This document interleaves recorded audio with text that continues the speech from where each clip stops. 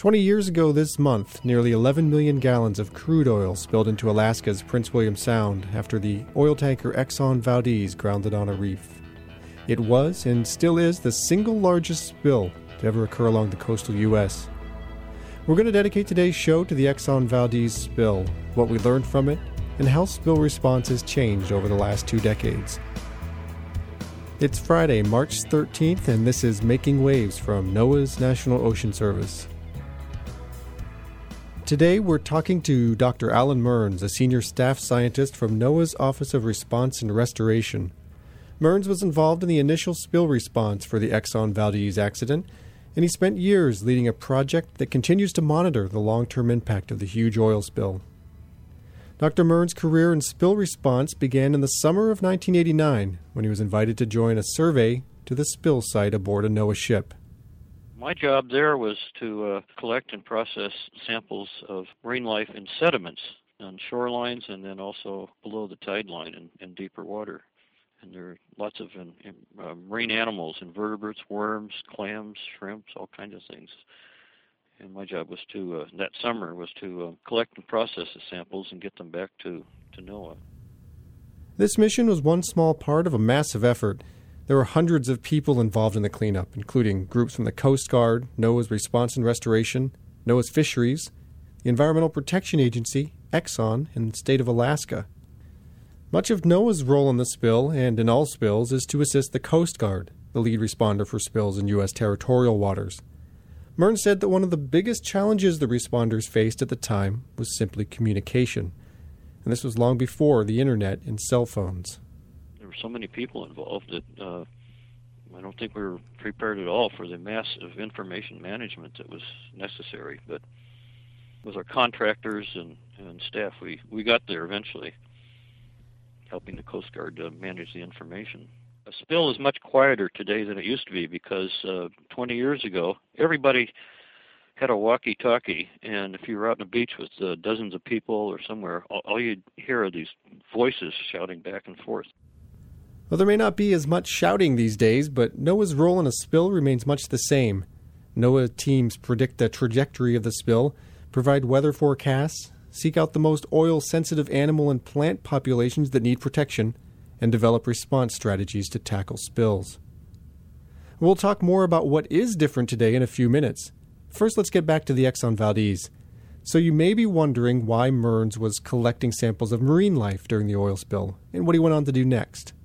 The primary thing that I was involved in was trying to get responders, the state, EPA, the spiller, and other agencies to understand that aggressive cleanup may not be the best thing. And so the project I was on was designed to take a look at high-pressure hot water washing, which definitely removed oil, but it also removed a lot of marine life that had survived the oil spill. This was the preface to a larger monitoring study that began in 1990. NOAA's Hazmat Division, the predecessor of today's Emergency Response Division, initiated a long-term effort to monitor the intertidal shoreline areas affected by the oil spill. The science team also set out to test the effects of using high-pressure hot water to clean oil off of beaches and shorelines. Dr. Mearns led this effort during its first 6 years. The monitoring study was carefully planned. While most of the oiled shorelines in the Sound were cleaned up, many with high-pressure hot water, a few small patches were purposefully not cleaned at all. And another half a dozen or so sites that were unaffected by the oil spill were also marked off. What this did was allow the NOAA scientists to track how well the area was recovering by comparing the 3 different treatments. What they learned was surprising. I think a lot of us have fixed in our minds that things are supposed to return to the way they were and take years to do it and then stay that way once they have returned. And our intertidal systems, at least in the North Pacific, don't do that. Had there not been an oil spill in Prince William Sound, and had we done 20 years of long-term monitoring, we would have seen change, and at the end of 20 years, we would not see the diversity and abundance of marine life exactly the way it was in year 1. In other words, while the oil spill certainly had a profound effect on Prince William Sound, for example, Mearns notes that oil still lingers under the gravel on some beaches, The study found that shoreline marine life in the area goes through a natural ebb and flow over a cycle of 4 to 7 years. So did the area recover? Again, Dr. Mearns. Everything depends on how you define recovery. We were looking at the biology, the marine life, its abundance and variety, its diversity, and that has definitely recovered. In fact, after many years, we looked back through the data and finding with statistics and so on, realized that it had recovered in about 3 to 4 years. Clams in softer beach areas took a lot longer to recover, more like 10 to 12 years. And we think a lot of those were blown out by the pressure washing. Well, beyond what this long-term study revealed, the Exxon Valdez spill also led to sweeping institutional changes. First, it resulted in the Oil Pollution Act of 1990. And this act improved the nation's ability to prevent and respond to spills, and it provided much-needed money and resources.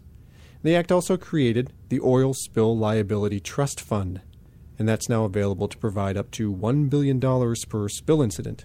And the act set in place new planning requirements for industry and for local, state, and federal governments. The Exxon Valdez spill also led to the creation of NOAA's Damage Assessment, Remediation, and Restoration Program, known as DARP for short. And this program is made up of scientists, economists, and attorneys who work together with many partners around the nation to help restore natural resources damaged by the release of oil and other hazardous materials. In addition to these organizational changes, Mearns noted that one very important thing has also changed since the spill. People now work together much more closely. I think one thing that's changed is that people know each other better, and that's in large part a result of continuing training activities. We just don't sit in the office and write up manuals and send them out. We take them out to the field. We bring in the Coast Guard, various states. We go to them and we do training on the current science of spills. Everything from the computer modeling to management systems to the effects of oil on marine life, new things we're learning. And as a result, we get to know our colleagues around the country quite well. Speaking of the current science of spills, there have been many major advances in computer-assisted tools over the past 20 years. I'll give you one example, a software suite called Cameo, developed by NOAA and the Environmental Protection Agency. Cameo stands for Computer-Aided Management for Emergency Operations. Mearns said that a big use for Cameo is to help the Coast Guard and other first responders prepare for and respond to spills, especially chemical incidents. We can model the fate of oil and chemical releases, display results on various kinds of maps, and manage planning data in each district around the country. Local government authorities are able to use this tool to inventory where their chemicals are, shipping routes, use it to put all kinds of information together that's in one place that they can look up. In addition to new computer-aided tools, the Emergency Response Division has also been investigating other oil cleanup technologies. Over the past decade, Mearns said his office has been closely studying the effects and usefulness of oil dispersants. And those are chemicals sprayed on oil while it's at sea to disperse it in the water column, and that's so it doesn't come ashore. While this method of oil cleanup is effective in many situations, there's been a reluctance to adopt its use in the U.S. We haven't had much experience with them in the U.S. We have elsewhere in the world, particularly in Norway and England, where we see that they can, in fact, prevent a lot of injury to birds and shorelines. So it's an ongoing, evolving process to bring to the fore, a tool that's been around for a long time, but we've had great reluctance to use it. Mearns said that NOAA's study found that modern dispersant chemicals are less harmful and less toxic than spilled oil. And now the Coast Guard is commissioning response agencies around the country to stockpile these chemicals. The lesson, he said, is that every available method to clean up spills must be carefully and scientifically evaluated because we need to have as many tools at our disposal as possible. Yes, been responding to spills all these years since the Exxon Valdez, but in between we've been culturing and trying to improve the information on some of these response methods. What our message is, don't exclude anything. Keep all the tools in the toolbox, and don't just ban them outright to begin with.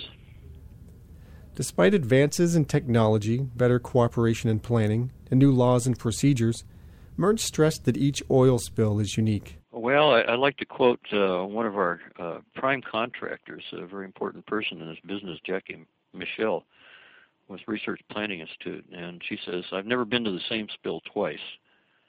It's a process of constantly adapting. We get an announcement of a spill, we're called to action.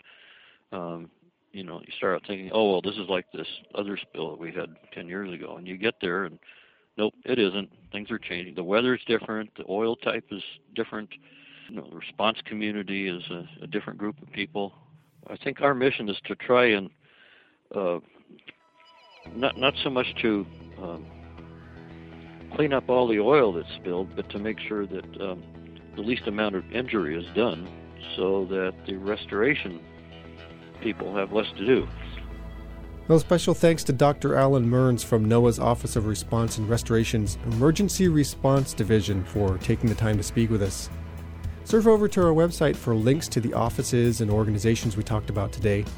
We also have about 50 or so NOAA photos from the time of the Exxon Valdez oil spill for you, as well as links to learn more about the spill and its legacy. And that, as always, is at oceanservice.noaa.gov. Well, that's all for this episode. If you have questions about this week's podcast, about the National Ocean Service, or about our ocean, send us an email at nos.info@noaa.gov. And here comes the ocean. This is Making Waves from NOAA's National Ocean Service. See you next week.